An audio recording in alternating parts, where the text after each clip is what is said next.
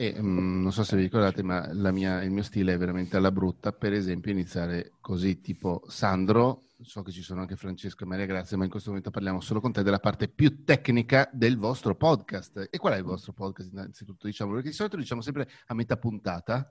Adesso magari iniziamo a dirlo E qua lo subito. diciamo subito. Intanto ciao Matteo. E il nostro podcast è Mettiamoci la voce. Quindi ci trovate lì una volta alla settimana dove parliamo di lettura espressiva, voce, comunicazione, tutto quello che ci gira intorno alla fine. E come vuoi sapere la parte Esatto. tecnica? Qual è la quindi? catena della voce dalla vostra voce, che siete in tre posti diversi, perché una volta magari eravate ormai anche sì. vicini. Ormai Esatto. sì. Quindi, Una volta eravamo vicini, quindi partiamo da quando eravamo vicini e quando risaremo magari vicini. sì. Per cui in quel caso una scheda audio della Tascam, la 4x4. Sì, quella lunga, quella orizzontale. Esattamente, non so se poi qualcuno vedrà anche questo video o sarà registrato solo in audio. Allora è inutile che la faccia vedere perché ce l'ho qui comunque a fianco. Sì, quella con ai tempi 3 microfoni e un quarto per l'ospite. A suo tempo eravamo orientati per un microfono a condensatore. Poi ci siamo convertiti a microfoni dinamici. Sì, comunque ognuno il proprio microfono e per cui registravo con Audition direttamente in multitraccia, eventuale editing, di solito 0 o poco più che 0, sigla, scelta dell'introduzione se non la facevamo specifica, a quel punto esportazione io in realtà non ho mai esportato in WAV, esportavo direttamente in MP3 a 192, certo. E tanto 192 addirittura? Sì, poi lo passavo da Auphonic per portare il livellamento dei volumi e più o meno l'audio percepito a -16 e poi da lì caricato su Spreaker e da Spreaker magicamente verso le cuffiette delle persone. Certo. Di tutti noi, proprio tutti. Di noi che lo ascoltiamo. Esatto. A proposito, abbiamo festeggiato il traguardo abbastanza storico per noi degli 80.000 ascolti del podcast. Non so se sono tanti o pochi, però in 3 anni sti cazzi vanno più ce che ne bene. teniamo. Vanno più che bene. Nel frattempo io vi mando... Ce ne teniamo. So che il gatto è passato davanti alla videocamera, ma nel frattempo vi ho anche mandato qua in chat di Zoom la foto di lui che stava dietro e che ci guardava a dire che cazzo state facendo? La guardo, scarico. Quindi in che condensatore era quello che usavate tutti insieme? Banalissimo, che però per noi funzionava bene, della Newer. Ah, ok.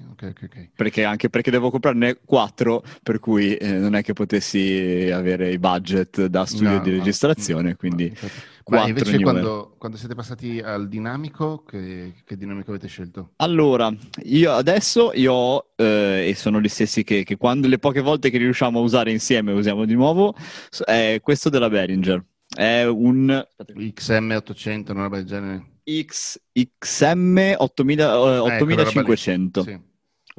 Pochissima spesa, buona resa. Ottima resa, che è quello con cui sto parlando adesso. Perché poi ho, se no, anche come dinamico, però ne ho uno solo, il Rode Podcaster. Quello USB? Non mi ricordo mai, quello bianco, sì, quello USB. Ogni tanto, quando con ospiti vari, quando siamo in di più, abbiamo usato il Blue Yeti. E loro adesso stanno usando dalla loro postazione Maria Grazia, un Samsung, ora non ricordo il modello, il 2Q, quella roba lì. Esatto, quello USB XLR che vedi Maria Grazia che non sono l'unico a dirtelo. Mi hai fatto fare un buon acquisto.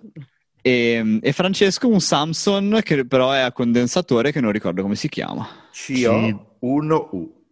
Ok, quello USB anche lui, sì. Il Samsung mi piace particolarmente perché è uno dei pochi dinamici che si trovano senza, che non siano appunto dei Behringer, che si trovano senza rimetterci un rene, è USB, ma soprattutto c'è anche l'attacco XLR. Esatto. Sì. Che è di una comodità figata pazzesca. In più viene con anche la spugnetta, i 2 cavi, il suo treppiede. Io lo consiglio a tutti quelli che mi dicono se c'hai 100 euro, perché più o meno costa 100 euro. Adesso in offerta a 69. Infatti io l'ho beccato a 69. È quello. Sì, ma anche il C01 che usa Francesco non è niente male. Io ormai mi sono un po' allontanato dalla sonorità dei condensatori, però insomma fa il suo sporco dovere come giustamente dovrebbe fare, quindi non ti vogliamo escludere, Francesco, non ti preoccupare. No, comunque ne abbiamo provato parecchi alla fine, però io ti devo dire, personalmente, dopo aver provato questo, ci ho aggiunto un preamp. Io personalmente qua a casa adesso ho questo collegato a un preamp, che poi va sulla scheda audio, che è una Yamaha AG03. Fermo, non entrava nel Tascam? No, io a casa ho la mia scheda audio singola. Okay. La scheda della Tascam quando eravamo tutti e quattro insieme, perché è quella a 4 ingressi. Non la usi anche se sei da solo, diciamo? No. Okay. No, perché questa qua ogni tanto me la uso anche in giro per fare eventi. Abbiamo fatto degli audiodrammi dove mi serviva a entrare con più microfoni, quindi mi porto quella in giro e invece la G03 ce l'ho fissa in casa. Tanto sono da solo qua. Sì, beh, anch'io, guarda, c'ho la Focusrite piccolina, okay. Più che tascabile, diciamo. Non è Tascam, ma è tascabile. Tascabile. Questa è veramente brutta. Questa è una bella battuta. Allora, vi faccio una domanda. Voi che usate la voce, mi riferisco a tutti e tre. Una cosa che cerco sempre di dire all'interno del mio fantasmagorico corso sul podcast, più che di podcast, è che la strumentazione buona, la tecnica proprio nel senso fisica, non tanto quella di dizione o di respirazione, per quanto sapete bene quanto sia importante, anzi quanto io dovrei imparare, ma la tecnica aiuta più chi ascolta che noi, perché spesso poi per imparare a usare delle cose di alta qualità, cose professionali, bisogna anche sbattersi parecchio, bisogna sudare un pochettino. La gente ascolta di tutto, se gli dai una cosa registrata bene, post-prodotta bene, poi lo ascolta anche più volentieri, però si ascolta tendenzialmente anche le schifezze fatte con il microfono e il telefono, fin tanto che però il contenuto merita davvero. Tenendo conto che, se non mi ricordo male, è stato a un certo momento Sandro che vi ha più o meno in maniera violenta convinti a fare il podcast. Come avete trovato? Immagino che appunto per la vostra professione o comunque per il fatto che sapete usare bene la voce di fronte al microfono ci siete finiti un sacco di volte, ma il fatto che il podcast non sia in tempo reale, no? Perché è registrato, la gente lo ascolta quando lo vuole ascoltare. Le prime volte, diciamo così, questi microfoni che non finivano direttamente nelle orecchie delle persone, non negli amplificatori, nelle casse, no? Di fronte a un pubblico. Com'è stato l'approccio a questa cosa qua? A questo mostro che abbiamo davanti? Allora, le prime volte in realtà sono state abbastanza folcloristiche, perché non avevamo nemmeno i mostri tecnologici, ma registravamo dentro la costumeria di un teatro. Che figata!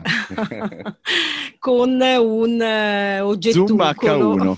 Giusti. E tra l'altro insonorizzazione perfetta là dentro. Ecco, quello sicuro. Infatti. Noi eravamo appollaiati tipo su 2 sgabelletti e dopodiché, insomma, Sandro ci ha detto bene, funziona, facciamolo e così, insomma, ci siamo evoluti anche da un punto di vista tecnologico, per meglio dire, lui ci ha fatto da guida assolutamente. Mentre per quanto riguarda l'essere da remoto, quindi essere registrato, non è stato un grosso problema, perché sostanzialmente quando noi parliamo, anche se siamo registrati, comunque ci rivolgiamo a delle persone e poco importa se sono contemporaneamente che ci stanno ascoltando oppure se ci ascolteranno dopo o dopo ancora, perché il podcast, una delle cose belle del podcast, che poi anche a distanza di anni puoi andare a ritrovare. Per noi vivevamo questo qui e ora come se ci fosse gli ascoltatori. Certo, ma certo. Invece, scusatemi, qualcuno di voi tre ha mai fatto un podcast da solo / sola? No, io ho iniziato, ma per ora è fermo, per cui diciamo ni, ecco, mettiamola sul ni. Perché io, per esempio, ho fatto dei tentativi che sono sempre finiti nel cestino, perché sono abituato a farlo con più persone, almeno un'altra persona, quindi ci compensiamo, ci stimoliamo a vicenda, diciamo, no? A parte quando noi la prima volta che ci siamo conosciuti è perché avevate intervistato Federica e me per racconti, però quello è una roba diversa, anche se c'è una persona sola che legge, lì effettivamente sta leggendo una cosa, quindi una cosa completamente diversa che fare un discorso improvvisato o meno che sia di fronte al microfono. E io ho trovato tantissime difficoltà a farlo da solo, perché viene veramente un po' fuori o il modello sermone oppure il modello come faccio a riempire i momenti cercando poi di fare le cirolate con pochissima post-produzione o quantomeno pochissimi tagli. Quello ti viene sempre come riempio questo silenzio? Dipende dal formato, in realtà dipende dal tipo di prodotto che scegli. Ovvio, se è un free talk da solo, wow, cioè devi essere bravo per riuscire a mantenerti. Tanto devi stare in un termine di tempo molto più ridotto, perché a quel punto fare una sbrodolata di un'ora parlando da solo, parliamone. O hai un sacco di argomenti oppure un bel ma anche se tu avessi un sacco di argomenti, riuscire a tenere botta da solo per un'ora, cioè non è così semplice, non è così banale. Ovvio che secondo me per un podcast da solo un minimo più di struttura te la devi dare, cioè mentre la dinamica che hai con le 2 voci, 3 voci, 4 voci a seconda è naturale, perché io e Francesco Maria Grazia ci diamo il cambio, ci capiamo, ci rimpalliamo le cose. Quando sei da solo ti devi strutturare, questo è il mio modo di vedere. Poi Maria Grazia magari può dirlo diversamente pensando alla scrittura di un monologo praticamente, però è sempre qualcosa di non a braccio, secondo me. Sì. E devo dire che ad esempio noi nel nostro caso, correggetemi se sbaglio, ma non ci siamo mai dati il problema tempo, se non sbaglio. No. Cioè a un certo punto quando non abbiamo più nulla da dire chiudiamo, però non abbiamo mai deciso. È anche uno dei grandissimi punti di forza del podcast, tra l'altro, perché cioè quello che ti occupano 20 minuti, quello che devi dire, ti occupi cioè nel senso fai quello che fai 20 minuti, te ne servono 23 e fai 23. Non abbiamo grosse rotture da questo punto di vista. Poi ci sono certamente i momenti in cui si allunga un po' il brodo, quelle menate lì, però tendenzialmente non siamo costretti come per esempio in radio banalmente, no? O peggio ancora, non sei costretto a tagliare. Ecco, sì. Perché non è tanto in radio non è tanto la questione dell'allungare il brodo, ma è quanto invece lo stringerlo il brodo. Perché hai quello span di 2 minuti e fischia e lì devi stare. Assolutamente. Ma raccontiamo un po' a questi pochi ascoltatori invece come siete arrivati a fare il podcast. Cioè, a un certo momento Sandro, pistola alla tempia, aveva detto facciamolo. È colpa sua. Esatto. Noi non sapevamo neanche che cosa volesse dire il podcast. Ma prima che Sandro caricasse la pistola cosa succedeva?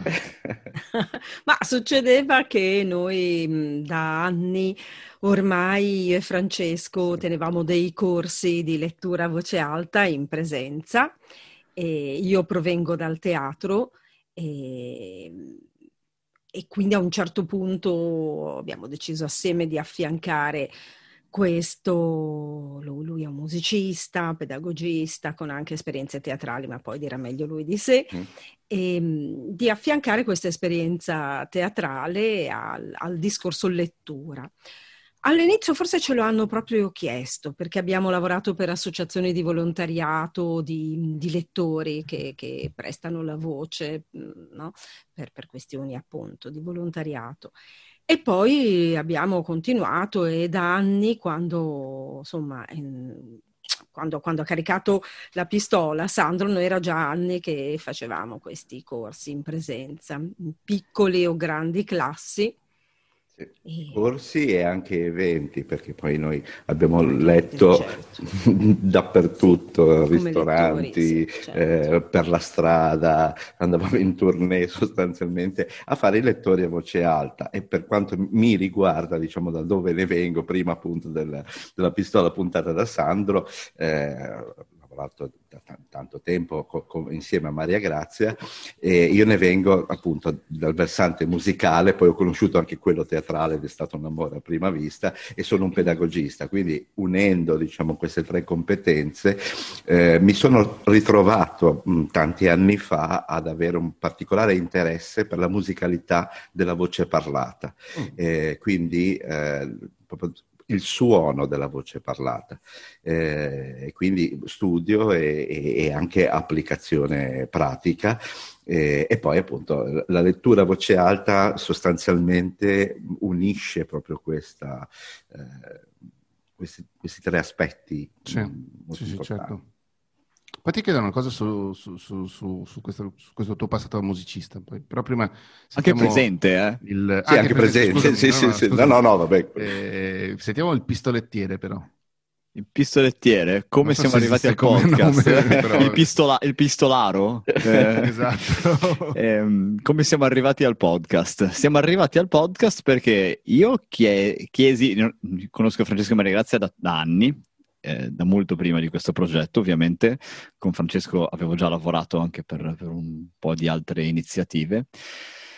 Io a un certo punto chiesi a loro di aiutarmi a migliorare la lettura, perché non mi interessava tanto l'aspetto del public speaking, che più o meno già bazzicavo da formatore, da allenatore, eccetera, ma specificamente il discorso lettura. Abbiamo iniziato questo percorso ed era la fine della primavera, inizio dell'estate del 2017, e dopo un po' di volte che ci siamo incontrati, dopo un po' di incontri, io ho detto no ragazzi, posso dire francesismi? Ok, io ho detto cazzo ragazzi, non mi conoscessi, no, si sa mai, bisogna, questa cosa bisogna che la facciamo conoscere, bisogna che la portiamo fuori, bisogna che la rendiamo il più pubblica possibile. E quindi abbiamo iniziato a ragionare sul progetto, e la prima cosa che mi è venuta in mente per strutturare questo progetto era di creare un podcast, perché comunque già ascoltavo podcast, più o meno sapevo di cosa stavamo parlando, ho ricominciato a studiare anche dal punto di vista tecnico, e perché ho pensato, cavolo, parliamo di voce, cerchiamo di massimizzare la resa di quello che andiamo a trattare come argomento. Quindi Maria Grazia, il nome è suo, Mettiamoci la voce, e che racchiude un po' lo spirito di quando abbiamo iniziato. Abbiamo deciso di metterci la voce e di farla mettere agli altri. Per cui il podcast per questo motivo, sostanzialmente, perché il video, ad esempio, sarebbe stato fuorviante, perché avrebbe portato fuori dal tema. Volevamo che fosse la voce il protagonista del nostro progetto. Sì, ma tra l'altro ho visto che fin da subito siete stati tutt'altro che gelosi, nel senso che avete avuto ospiti fin dalle primissime puntate, se non sbaglio. Uh-huh. Sì. Abbiamo iniziato, allora, hanno iniziato loro due. Io non c'ero, ero solo il fuori, tecnico. Il tecnico, il ragazzo dei computer. Poi mi hanno tirato dentro, certo. parlando pochino, poi parlando un po' di più, poi facendo il deficiente. Adesso siamo indivisibili. Anche perché poi mano a mano ho potuto iniziare a portare un po' di competenze mie lato comunicazione invece. Quindi, e gli ospiti li abbiamo voluti da quasi subito, perché alla fine comunque la nostra volontà era quella di condividere questo mondo. Non siamo gli unici, anzi siamo gli ultimi a poterci considerare arrivati, e comunque tutti usiamo la voce, ed è un mondo veramente vasto, per cui i nostri ospiti sono anche stati di tantissime aree diverse, differenti, tutte collegate alla voce, ma anche in modi molto diversi, per cui da igienista dentale alla psicologa a logopedista, esperto di public speaking, editori, forse Scandolin sa qualcosa in questo caso. Non so di cosa tu stai parlando. Ma Lo chiedo a Francesco in quanto appunto musicista, però nel caso Maria Grazia interviene a gamba tesa. Tantissimi anni fa sonicchiavo un po' con la chitarra, ok? A un certo momento ho detto, vado a fare un corso anche, avevo 16-17 anni, non mi ricordo, forse già 18, che gli accordi li so, però magari ho bisogno un attimo di basi. Abbiamo fatto questo corso con un maestro che mi ha seguito 4 anni, si chiama Davide Baldo, di Venezia, bravo jazzista lui, che al terzo anno, quando, cioè non era una scuola di quelle blasonate, però comunque era una scuola di maestri, e al terzo anno, quando gli ho detto Davide facciamo un po' di jazz, proprio si sono illuminati gli occhi, sì. Però prima, il primo anno, pentatoniche, il blues, tutte quelle cose lì, poi saggio finale, Sweet on Chicago, tu e Elia, l'altro ragazzo che faceva l'ora con me, e poi questo è il giro di blues, bla bla bla, e poi c'è l'assolo. Ok, qual è l'assolo? Io non so, improvvisate. Cosa vuol dire improvvisate? No, Davide, scusami. Improvvisate. Questa è la pentatonica, bla bla bla. E io ho avuto proprio quell'imprinting lì, no? Cioè, nel senso, fai le cose e poi a un certo momento devi fingere di saperle e le fai lo stesso. Mio zio, poi, quando ho lavorato con lui, è un altro che direttamente ti butta nella vasca degli squali o impari a nuotare oppure vieni mangiato, grosso modo, no? Ed è il motivo anche per cui io, appunto, quasi tutte le cose che faccio non ho, o proprio non so niente, allora mi rifiuto di fare una cosa, oppure se ne so qualcosina a diversi livelli, ovvio, se stiamo parlando di lavoro vero ci vado molto più cauto, però se sono cose mie vado tranquillo. L'improvvisazione in questo, secondo me, di quando studiavo da musicista, che non ci sono mai diventato, mi ha aiutato a essere più faccia di merda, se vuoi, no? Come termine tecnico. Tra il cioè, tu hai notato differenze o pensi che ci siano differenze, e di nuovo Maria Grazia nel caso intervieni, tra l'improvvisazione teatrale e quella musicale?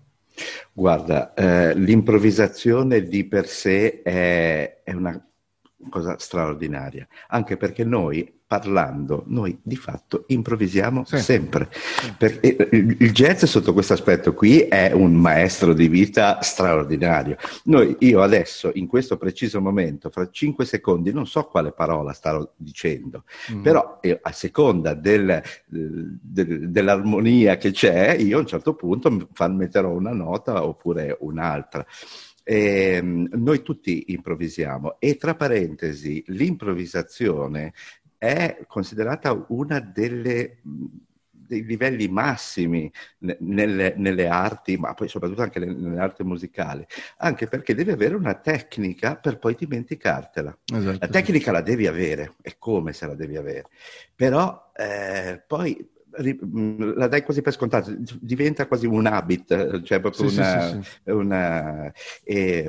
quindi assolutamente aiuta tantissimo in qualsiasi contesto, e non mi stupisco assolutamente da musicista, ma non solo, che in un contesto di podcast l'improvvisazione, la capacità di improvvisare sia una mano santa, assolutamente. C'è un libro di un sociologo, Davide Sparti, che si chiama Suoni inauditi, il jazz, se ricordo bene, allora, dunque, il jazz è Suoni inauditi, Davide Sparti, il jazz e l'improvvisazione nella vita quotidiana, il sottotitolo. Il titolo sicuramente Suoni inauditi. E lui appunto esamina proprio queste dinamiche, facendo dei parallelismi proprio tra la musica jazz e il parlato. Ed è affascinante, perché tutti quanti noi siamo dei jazzisti inconsapevoli, magari non lo sappiamo, e quando lo scopriamo siamo felicissimi, esattamente come nella tua esperienza. Cioè. A teatro è un po' diverso, nel senso che non c'è poi tutta questa necessità di padroneggiare la tecnica teatrale per improvvisare, però tu l'improvvisazione la puoi usare in due sensi, o in senso espressivo, allora ci sono proprio gruppi di attori che si specializzano nel fare teatro di improvvisazione, che è una validissima forma di intrattenimento, di espressione che ha bisogno soprattutto di grande prontezza e secondo me anche di grande affiatamento tra i componenti del gruppo. E poi c'è invece un modo di intendere l'improvvisazione come tecnica per l'acquisizione di certe competenze. Io la uso, ad esempio, con i miei allievi di teatro, la uso molto all'inizio, perché improvvisare da soli e soprattutto improvvisare insieme è una buona palestra per togliersi tante scorie, no? Un po' per prendere confidenza proprio col palcoscenico, ma anche per togliersi delle sovrastrutture, soprattutto mentali, che sono quelle ma non ho abbastanza fantasia, non sono abbastanza creativo, Sì. eccetera, eccetera. Invece poi ti butti e scopri che tutto sommato improvvisare è un po' simile, anzi è molto simile al gioco dei bambini, no? Che non si creano il problema, ma chissà se sarò abbastanza bravo a fare il cowboy o la principessa. No, si gioca e si va. Può essere che ci sia una differenza in questo per il fatto che per la musica tu devi prima imparare a suonare lo strumento, mentre nell'improvvisazione teatrale tu lo strumento già lo hai, ovvero la voce e la corporeità. Sì, magari non la sai usare. Esatto, mentre imparare a suonare lo strumento richiede una serie di attività motorie e mnemoniche anche. E mnemoniche che non hai, perché proprio non sai cosa devi fare. Scusate, un attimo, prima che rispondiate ricordiamoci, segniamocelo che abbiamo usato mnemoniche così in una discussione tranquilla, come diceva prima Francesco, non sapevamo che l'avremmo usato, ma l'abbiamo usato. No, come no? Come no? Cioè, avevamo segnato, scusami, avevamo segnato che al minuto 24 avremmo usato la parola mnemoniche. Io due cose devo dire in ogni cosa che faccio. Una è polleggio e l'altra è Ciraulo, a cazzo di cane. Ciraulo l'hai già detto. Ciraulo l'ho detto all'inizio, quindi l'hai detto adesso secondo minuto. A posto. Marchiamola. Scusa Francesco, stai magari rispondendo in maniera seria. Mi stavo inserendo nel discorso di Sandra, che giustamente è giusta la sua riflessione. Si tratta di linguaggi, sia quello musicale sia quello verbale, però una grossa differenza, a mio avviso, è abbastanza palese. Nel linguaggio verbale, il linguaggio verbale lo usiamo tutti indistintamente, indipendentemente se siamo attori o meno. Il linguaggio musicale richiede una tecnica che non è che arrivi così, diciamo, immediatamente, mentre invece più o meno il linguaggio verbale lo usiamo tutti. Poi possiamo usarlo meglio, possiamo usarlo peggio, ci mancherebbe, però è un linguaggio nostro, congenito a noi. Quello musicale è già un po' più tecnico, ma questo lo dico senza voler fare la musica o se la si suona bene oppure suona. No, al contrario, suonate indipendentemente dalla resa, assolutamente. Però è chiaro che a meno dire che se vuoi fare un sol, se vuoi fare un sol, certo. Quelle sono le note. Certo, sì. Assolutamente. Una cosa, Zoom mi sta minacciando che il tempo sta per finire. Chiudiamo questa e la rifacciamo. Cosa ne dite? Ancora 9 minuti, sì, appunto. Beh, come vuoi? Sì, no, dai. Così siamo se no, scusa, si dovrebbe poter rientrare in questo, no? Sì. Può essere, no? Sì. Riproviamo. Allora, prova a chiudere questa e ripartiamo. La registrazione. Prima ricomincio con la registrazione. Secondo me, Mettiamoci la voce è un podcast, possiamo dirlo, didattico. Chi è che batte? Chi è che batte qua dentro? Ho sentito qualcuno che batteva sul tavolo. Vi ho sentiti. Comunque dicevo, è un podcast didattico. Siete d'accordo con me o mi sputate addosso? No, anche io direi. Anche? No, beh, certo. Ma sicuramente non direttamente, perché poi la parte didattica in Mettiamoci la voce e in generale nel progetto Leggere a voce alta è forte e sta lì, diciamo, a sé stante. Quello che a noi piace fare nel podcast è quello di condividere, di chiacchierare. Infatti sono molto chiacchierati le nostre, sia con gli ospiti ma anche quando tra di noi individuiamo un canovaccio, diciamo un argomento prima di tutto, poi ognuno si fa i suoi punti eventuali. Solo lui. Francesco fa i suoi punti, io e Sandra andiamo abbraccio. Loro, vedi, sono gli improvvisatori, io sono un vecchio pedagogista. Così. Vecchia scuola e niente, e poi appunto ci confrontiamo in diretta e una cosa bella devo dire che effettivamente non c'è mai, almeno dovremmo chiedere a Sandro, ma una post-produzione Credo di no, nel senso che raramente, solo in casi tecnici, non certo sì. Mai contenutistici. Esatto, sempre solo per inconvenienti tecnici di qualche motivo. No, certo. Allora, che è esattamente quello che faccio anch'io. Non interveniamo mai sulla conversazione, anche perché sarebbe snaturare la chiacchierata, infatti. Sì, ma il formato, cioè alla fine decidiamo di fare una chiacchierata, è una chiacchierata. Poi aggiungerei che qualche volta ci è anche capitato di trattare degli argomenti che magari ci hanno anche richiesto o sollecitato. In questo senso, forse più che didattico, magari divulgativo. Sì, hai ragione, divulgativo, mi piace. Sì. Perché tra l'altro, prima di farvi l'altra domanda, che era dal momento che ci sono un sacco di il 2021 sarà l'anno del podcast, come si dice da almeno 3 anni a questa parte, e però si stanno imponendo, forse un verbo eccessivo, diciamo che il campo da gioco si è molto allargato e quindi ci sono un sacco di nicchie diverse, un sacco di stili diversi. Lo stile chiacchierata, che è quello vostro, che è quello che faccio anch'io con i podcast che facciamo noi, è quello che mi piace personalmente di più. Poi per lavoro ne devo fare di altri tipi, no? Però perdonatemi la parolaccia, nel mainstream si è un po' imposto il modello molto prodotto, molto lavorato, molto post-prodotto anche, più che prodotto, cioè proprio c'è un gran lavoro di sound design, di tagli, di cose, i testi preparati, letti, tutte quelle menate lì. Che a me fa piacere perché mi dà da mangiare, ma che non è mai banale, soprattutto perché ho due gatti da mantenere. Come diceva Erlitzka in Boris, ragazzo, si chiama mutuo. Esatto. Ecco, è quella roba lì.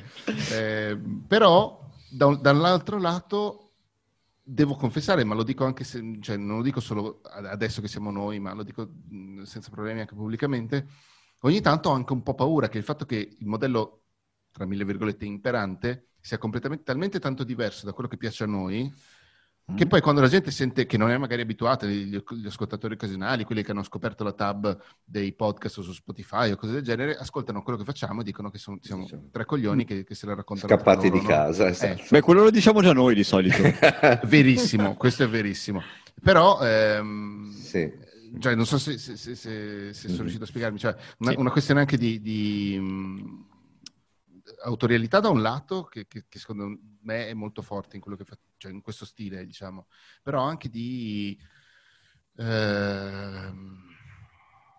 un'aura di maestà da un certo punto di vista che a noi mancano, perché noi abbiamo la forza dei contenuti, volendo un cazzo, ce l'abbiamo, cioè, sia voi che per esempio a Ricciotto, che insomma questo tipo di podcast tendenzialmente è forte per i contenuti che ha e poi per l'interazione tra chi quei contenuti li produce. Però effettivamente rispetto a una cosa che ha tutti i nastrini colorati ben messi o la messa in piega fatta bene, insomma, Sandro, interrompimi per favore. No, ma a me piaceva starti a sentire. Ruffiano. No, nel senso, cioè, avete anche voi intanto questa... Ci ragionate mai oppure sto dicendo una stronzata? No, direi di no. Ma forse perché dipende un po' Aspetta, Maria Grazia, no, non sto dicendo una stronzata o non ci ragionate su questa cosa, perché è diverso. No, non ci ragioniamo sopra. Eccola. Credo, no? Poi ditemi voi soci. Forse perché è un problema di genere, no? Di appartenenza, un po' come dire, non possiamo mettere a paragone un libro... Faccio per dire un romanzo di fantascienza con un giallo, con una cosa prettamente comica, no? Non so, credo, dite. Beh, io penso che di base a ogni progetto la sua struttura. E nel nostro caso è nato come una chiacchierata tra 3 persone che hanno competenze di un certo tipo. E il modo migliore, secondo me, anche per far emergere le competenze, per far emergere i punti di vista, per creare un dialogo, è proprio il dialogo. Quindi è proprio una chiacchierata, perché diversamente uno script diventa qualcosa che paradossalmente tutti potrebbero avere, perché non scrivi tu il testo, ti fai preparare il testo da un autore, che sia una persona che lavora con te o chiunque altro, e paradossalmente tutti possono esprimere quel tipo di concetto perché lo stanno solo recitando, lo stanno portando il testo di qualcun altro. Nel nostro caso noi siamo, per cui è anche bello, è anche divertente, è anche interessante che ci sia un confronto anche immediato, non mediato da un testo scritto. Poi questo è il mio parere. Poi i format potrebbero diventare 1000, ma nel nostro caso dove vogliamo sviscerare un argomento o comunque discorrerne e far emergere i nostri punti di vista che partono da 3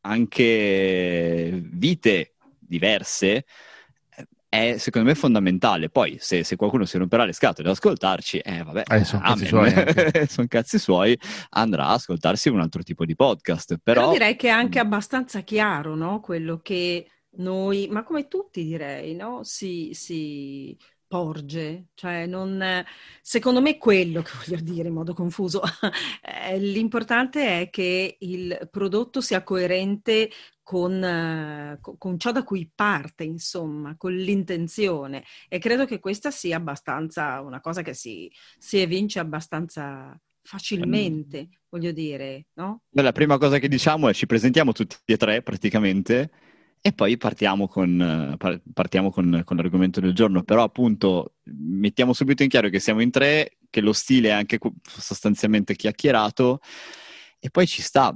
In altro tipo, dovessimo portare un altro tipo di messaggio, probabilmente magari potremmo strutturare diversamente tutto. Ovvio che poi quando realizziamo i corsi o videocorsi l'approccio è diverso, non è vabbè stiamo lì un'ora e chiacchieriamo, certo. Lì si produce un contenuto formativo che deve essere preciso, che deve essere rigoroso, certo. E che deve essere portato in quel modo, ma cioè noi alla fine, secondo me, poi correggetemi voi se sbaglio, noi portiamo chi ci ascolta a chiacchierare con noi, seduto a tavola con noi, a casa nostra, e lo portiamo dentro una discussione.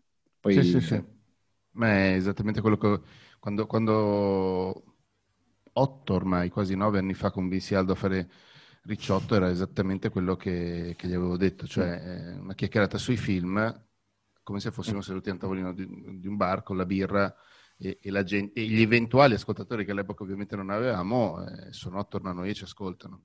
Infatti una delle cose che ci fa più piacere, ed è successo con 2 o 3 persone diverse che non si conoscevano, ma è una dinamica che però ci ha fatto particolarmente piacere, è che si sono scoperte quando alla fine noi diamo i saluti e loro a voce alta salutano, poi dice ma no, è una registrazione magari stavano stirando così, però significa che erano proprio mentre stavano stirando, facendo giardinaggio, così comunque erano dentro dove eravamo noi, dove li avete portati. Anche se... esatto. E quante volte abbiamo ricevuto dagli ospiti, spero genuinamente, ma credo di sì, il feedback dello sentirsi a casa. Sì. Per noi è fondamentale l'accoglienza e proprio l'agio, perché ragazzi, l'agio poi oltretutto, se proprio vogliamo parlare proprio di espressività o di contenuti, nel momento in cui tu sei a tuo agio, la discussione decolla nel momento in cui sei rigido e devi una performance, guarda, devi dimostrare che ne sei competente, ma no, tranquillo, se uno è competente lo trasmette. Sì. Su questo sono molto molto d'accordo. A proposito di feedback, noi a Ricciotto abbiamo ricevuto negli anni diversi complimenti, ci fa sempre molto piacere. Non sono tanto le critiche che ci rugano, a parte quelle ingiustificate, ne abbiamo ricevute parecchie, soprattutto quando nel duo maschio-maschio, il duo maschio-maschio è diventato un trio maschio-femmina-maschio, e quindi qualsiasi cosa dicesse Fede non andava bene perché era donna, giovane in più. Per fortuna quel momento è abbastanza passato, ma la cosa che ci ruga di più sono quelli che ci fanno i complimenti, cioè che ci fanno le critiche, ma assieme ai complimenti tipo vi ascolto da tantissimo, vi adoro, però in questa puntata non mi è andata bene, di solito è una roba tecnica o comunque. Esatto. E Aldo, io sempre dicevo, ma alla 450esima puntata ce lo devi dire, non ce lo potevi dire 400 puntate fa, non lo so, esatto. Potevi dire che bella questa puntata, fa piacere, non lo so. Gli psicoterapeuti ci insegnano, cioè ogni volta che uno dice un però, un tuttavia, ecco, cancella tutto quello che è arrivato prima. Cioè, concentrati dopo il però, allora è su quello. A volte è anche una modalità, tante persone dicono, sì, bella quella cosa, però bisogna andare a vedere c'è un piccolo, una macchietta. Una volta sicuramente avevano ragione, nel senso che quella volta avevo portato il mixer, i microfoni, le madonne, io sentivo in cuffia benissimo perché ero attaccato al mixer, ma al software non gliel'avevo detto di usare il mixer, stavo usando l'ambientale, no? E quindi a casa di Aldo è molto ampia, cioè la stanza dove eravamo era molto ampia, quindi sembrava effettivamente una caverna, e lì me ne sono accorto dopo, tipo scrivevo tranquillamente battendo forte sulla tastiera, cazzo me ne frega, tanto c'ho il microfono qua, si sentirà poco, no? E invece l'ambientale del portatile prendeva tutto, e obiettivamente quella puntata faceva schifo, e quella roba lì è stata puntuale, però poteva anche dire, magari, cioè dicevo prima che gli piaceva, non solo in quel momento, perché poi c'è sempre, adesso con Spreaker è più facile perché Spreaker ti permette di commentare la singola puntata, no? Per una volta c'era solo iTunes, neanche Apple Podcast, iTunes c'era, sì. Quindi il commento su tutto il podcast. Quindi era un po'... Devo dire che a livello commenti, perché su Spreaker non ci ascoltano in tanti, su Spreaker ci ascoltano abbastanza in pochi, per cui il commento sul singolo episodio è sempre molto, diciamo, poco frequente. È molto più il contatto via email, che magari ci scrivono. Noi abbiamo conosciuto quelli che ormai sono amici, perché hanno iniziato a scriverci via email i complimenti o comunque le loro impressioni. E ne cito uno, Filippo Carrozzo, noi l'abbiamo conosciuto e siamo diventati amici perché lui ci aveva manifestato più di una volta il apprezzamento per quello che facevamo, il fatto che ci stesse seguendo. Non aveva ancora iniziato Fiabe in carrozza, l'aveva appena iniziato. E confrontandosi sulle tematiche che di volta in volta tiravamo fuori. Questo nel 2018, poco dopo che avevamo lanciato il podcast. Quindi è stato più facile che poi ci contattassero privatamente via email più che il commento al di sotto della puntata, appunto perché su Spreaker noi abbiamo ascolti miserissimi. La maggior parte degli ascolti arrivano da Spotify, da Apple Podcast, eccetera eccetera. Quindi, però critiche al podcast poche, qualcuna sì, ma poca roba, devo dire. Appunto, molti commenti simpatici e molti commenti amichevoli, ecco. Quello sì. Molto bene. Allora, mi avvierei verso la chiusura, chiedendovi quali podcast ascoltate. Cioè, nel senso, diceva Francesco all'inizio che manco sapeva cosa fosse un podcast prima che arrivasse Sandro Armato, no? E adesso com'è la tua vita con i podcast, la vita di Maria Grazia? Sandro, so che ne ascolti un botto, o almeno fingi di ascoltarne un botto, chi lo sa la verità? Bisognerebbe prenderti il telefono e controllare. Però te lo dico. Prima faccio parlare loro, poi te lo dirò. Noi li facciamo ascoltare a Sandro e poi ci facciamo rendere riassunto. Esatto. No, ma comunque... È una bella tecnica questa. Sì. No, ma ce ne sono vari, cioè Vivi da Voce, ad esempio, di Cristina Dalfarra, sì, che seguo, diciamo, No, ma in generale dico, a parte le vostre cose specifiche, quindi magari anche una questione di aggiornamenti o comunque di conoscenza del chiamiamola nicchia, ma per capirci, se hai proprio abbracciato questo mezzo, quindi ti ascolti robe oppure invece... Io non sono seriale in questo, okay. Magari metto il naso, ascolto, esatto. Bello, interessante, poi scappo non sono costante. Ok. Francesco non ha ancora capito cos'è un podcast, quindi. A posto. Siamo a posto. Sei di quelli che chiamano podcast la singola puntata. Caricate il podcast, esatto, dicevano su Radio Rai, sì, no? Sì. Credo che si dica ancora adesso. Ma segui in diretta, mettiamoci la voce, lo segui in diretta ogni volta. Sei uno dei tre che può seguirlo in diretta. Esatto. Ti senti molto vicino. Sì. No, anch'io sono molto costante. No, vai. Diciamo. Vai. Okay. Allora, io devo fare outing, nel senso che la quarantena mi ha rovinato il primo lockdown. Sì, mi ha totalmente tolto la voglia di ascoltare qualsiasi cosa. Ho iniziato ad ascoltare quasi solo audiolibri a livello di ascolto. Okay. Cioè, quindi ho sostituito i podcast con gli audiolibri, anche perché poi la scoperta dei podcast è un gran tema. Cioè trovare i podcast quello è verissimo. È un grandissimo tema. Scusami, poi Sandro, per il resto no. Sì. Una piattaforma specifica per gli audiolibri? Io Audible e Storytel, tutte e due. Tutte e due, ok. Ci facciamo mancare un cazzo. No, è che vuoi farti mancare. No, poi è anche una questione di scoperta. No, e audiolibri, non original, quindi non i podcast caricati sulle piattaforme di... Non apriamo quel capitolo, grazie. No, quindi audiolibri, quelli veri, quelli che iniziano e finiscono. Sì. Ok. Normalmente, se no, ho alcuni podcast del cuore comunque che continuo ad ascoltare, tra cui, vabbè, in realtà ultimamente Branded Podcast di Rossella, perché anche per questione, posso dire, professionale, e Non toglietemi Akimbo di Seth Godin. Quindi comunque qualcosa continui ad ascoltare. Sì, però poco, ma perché ti ripeto, già il tempo è limitato e la scelta è vastissima. No, scusami, limitato, Sandro, adesso che siamo tutti in lockdown a lavorare da casa abbiamo un sacco di tempo libero. Guarda, sì, devo ancora lavare i piatti. No, io li ho lavati. C'era Sandro che mi scriveva mandami il link che lo devo girare agli altri. Io sì, aspetta, finisco di pulire. Esatto, io invece aspettavo il link e non ho lavato i piatti perché aspettavo il link.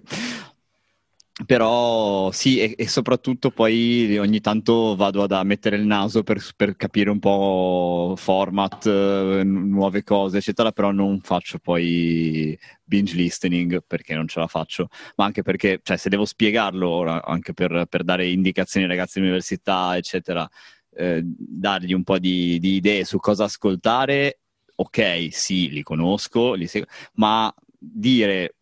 ascolto tutte le settimane o quello che è questo podcast o quest'altro podcast, non ce la faccio più in questo momento. No. Onesto. Poi magari ci sarà un momento in cui dovrò farlo per studio, dovrò farlo per lavoro, per mettermi in pari, eccetera, ma al momento è più l'aspetto produttivo, e anche perché poi... C'è un altro rischio, prima così ti rubo ancora un po' di scena, che è quello dell'uniformarsi tanto, soprattutto se produci, di uniformarsi tanto a quello che è lo standard di quel momento in relazione a determinati argomenti o al modo di trattarli. Sì. Quando invece l'idea dovrebbe essere il nuovo standard, quello che sarà lo standard fra n anni o tempo. Per cui anche l'essere un po' fuori e guardare le cose da un altro punto di vista non è sempre un male. Cioè, attingere da altri mondi, non per forza da quello del podcast, per nuove idee o comunque per formati differenti. Sì, certo. Va bene. Allora io chiuderei però dicendo che una cosa che io sapevo effettivamente, però che ho dato per scontato mentre registravamo questa conversazione, e che invece Francesco ha tirato fuori prima che interrompessimo per i minuti contati di Zoom, è che Mettiamoci la voce fa parte di un progetto più ampio. Cioè il podcast è un tassello di un puzzle più... Scusate, sì, ti spoilerò io una cosa. Sì, in realtà... va bene parlare di Mettiamoci la voce perché il progetto è nato come Leggere a voce alta, leggereavocealta.it, ok? Quindi sì, siamo addirittura di arrivo, per cui inizio 2021, quindi fra poco. Partirà Mettiamoci la voce come community e come luogo per conoscere e migliorare la propria voce. Per cui i corsi, tutta la parte anche di formazione sarà sotto il cappello Mettiamoci la voce. Quindi raccontala, cioè, nel senso, senza andare troppo nel dettaglio, non voglio rubarvi cioè non voglio appunto che facciate chissà che spoiler, però insomma dipingi bene. Anche, tra l'altro so cosa farai venerdì io. Cosa farò venerdì? Venerdì sera. So cosa farai venerdì sera. Qualcuno me l'ha già detto.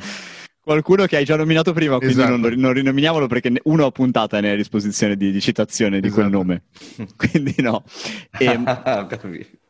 Ti posso spoilerare che Mettiamoci la voce sarà una piattaforma e sarà una community per autoformarsi insieme a noi e imparare a conoscere meglio e a utilizzare meglio la propria voce, sia con contenuti nostri che contenuti di altri professionisti che gravitano intorno al mondo voce. Mm-hmm. Qui credo che al momento credo che sia la prima community in ambito voce. Tu magari ne sai di più di noi. Ho fatto un po' di studi, ma difficilmente. Penso che sia la prima, perché non settoriale per un tema specifico. Ovviamente il nostro metodo si rifà sempre alla lettura espressiva, che comunque poi è utilizzata in ambito dizione, in ambito doppiaggio, in ambito public speaking, perché è un buon modo per allenare la voce senza dover costruire un testo o comunque senza dover...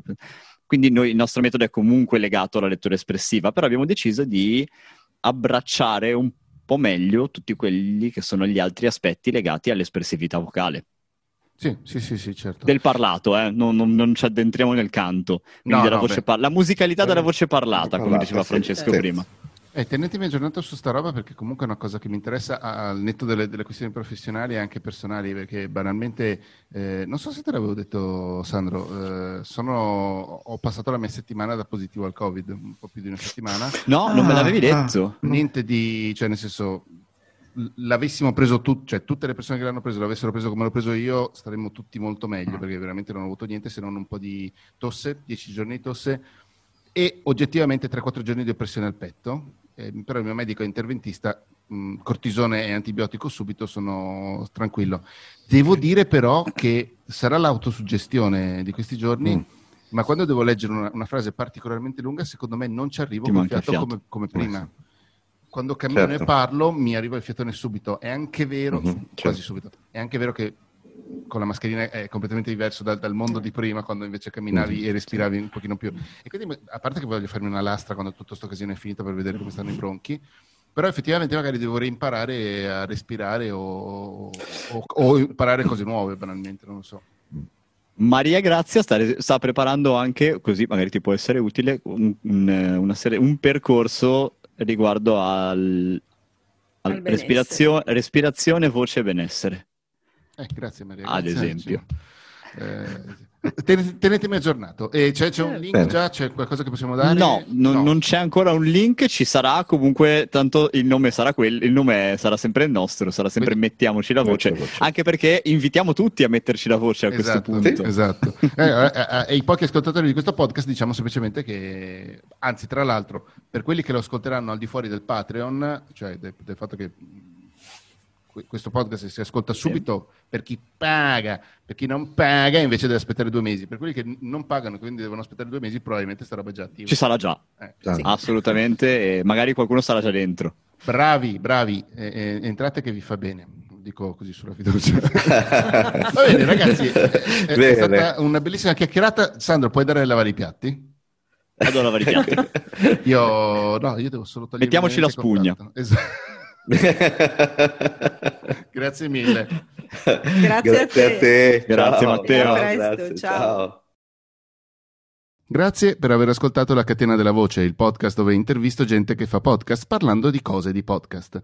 Trovi tutte le puntate sulle maggiori piattaforme di podcast, quindi Apple Podcast, Google Podcast, Spotify, Anchor e via dicendo. Nel caso scrivimi un messaggio anche su Twitter, oppure rispondi ai messaggi rispondi alle puntate qui su Anchor, per esempio, che è la piattaforma che distribuisce questo podcast, per dirmi dove non ci sono, se ti interessa che io ci sia. Se non vuoi aspettare i 2 mesi che passano tra la pubblicazione delle puntate per chi mi sostiene su Patreon e poi la pubblicazione pubblica delle stesse puntate, potresti pensare di iscriverti al mio Patreon. Trovi tutte le informazioni sul mio sito, che è scandal.in. Grazie in ogni caso per aver ascoltato questa puntata.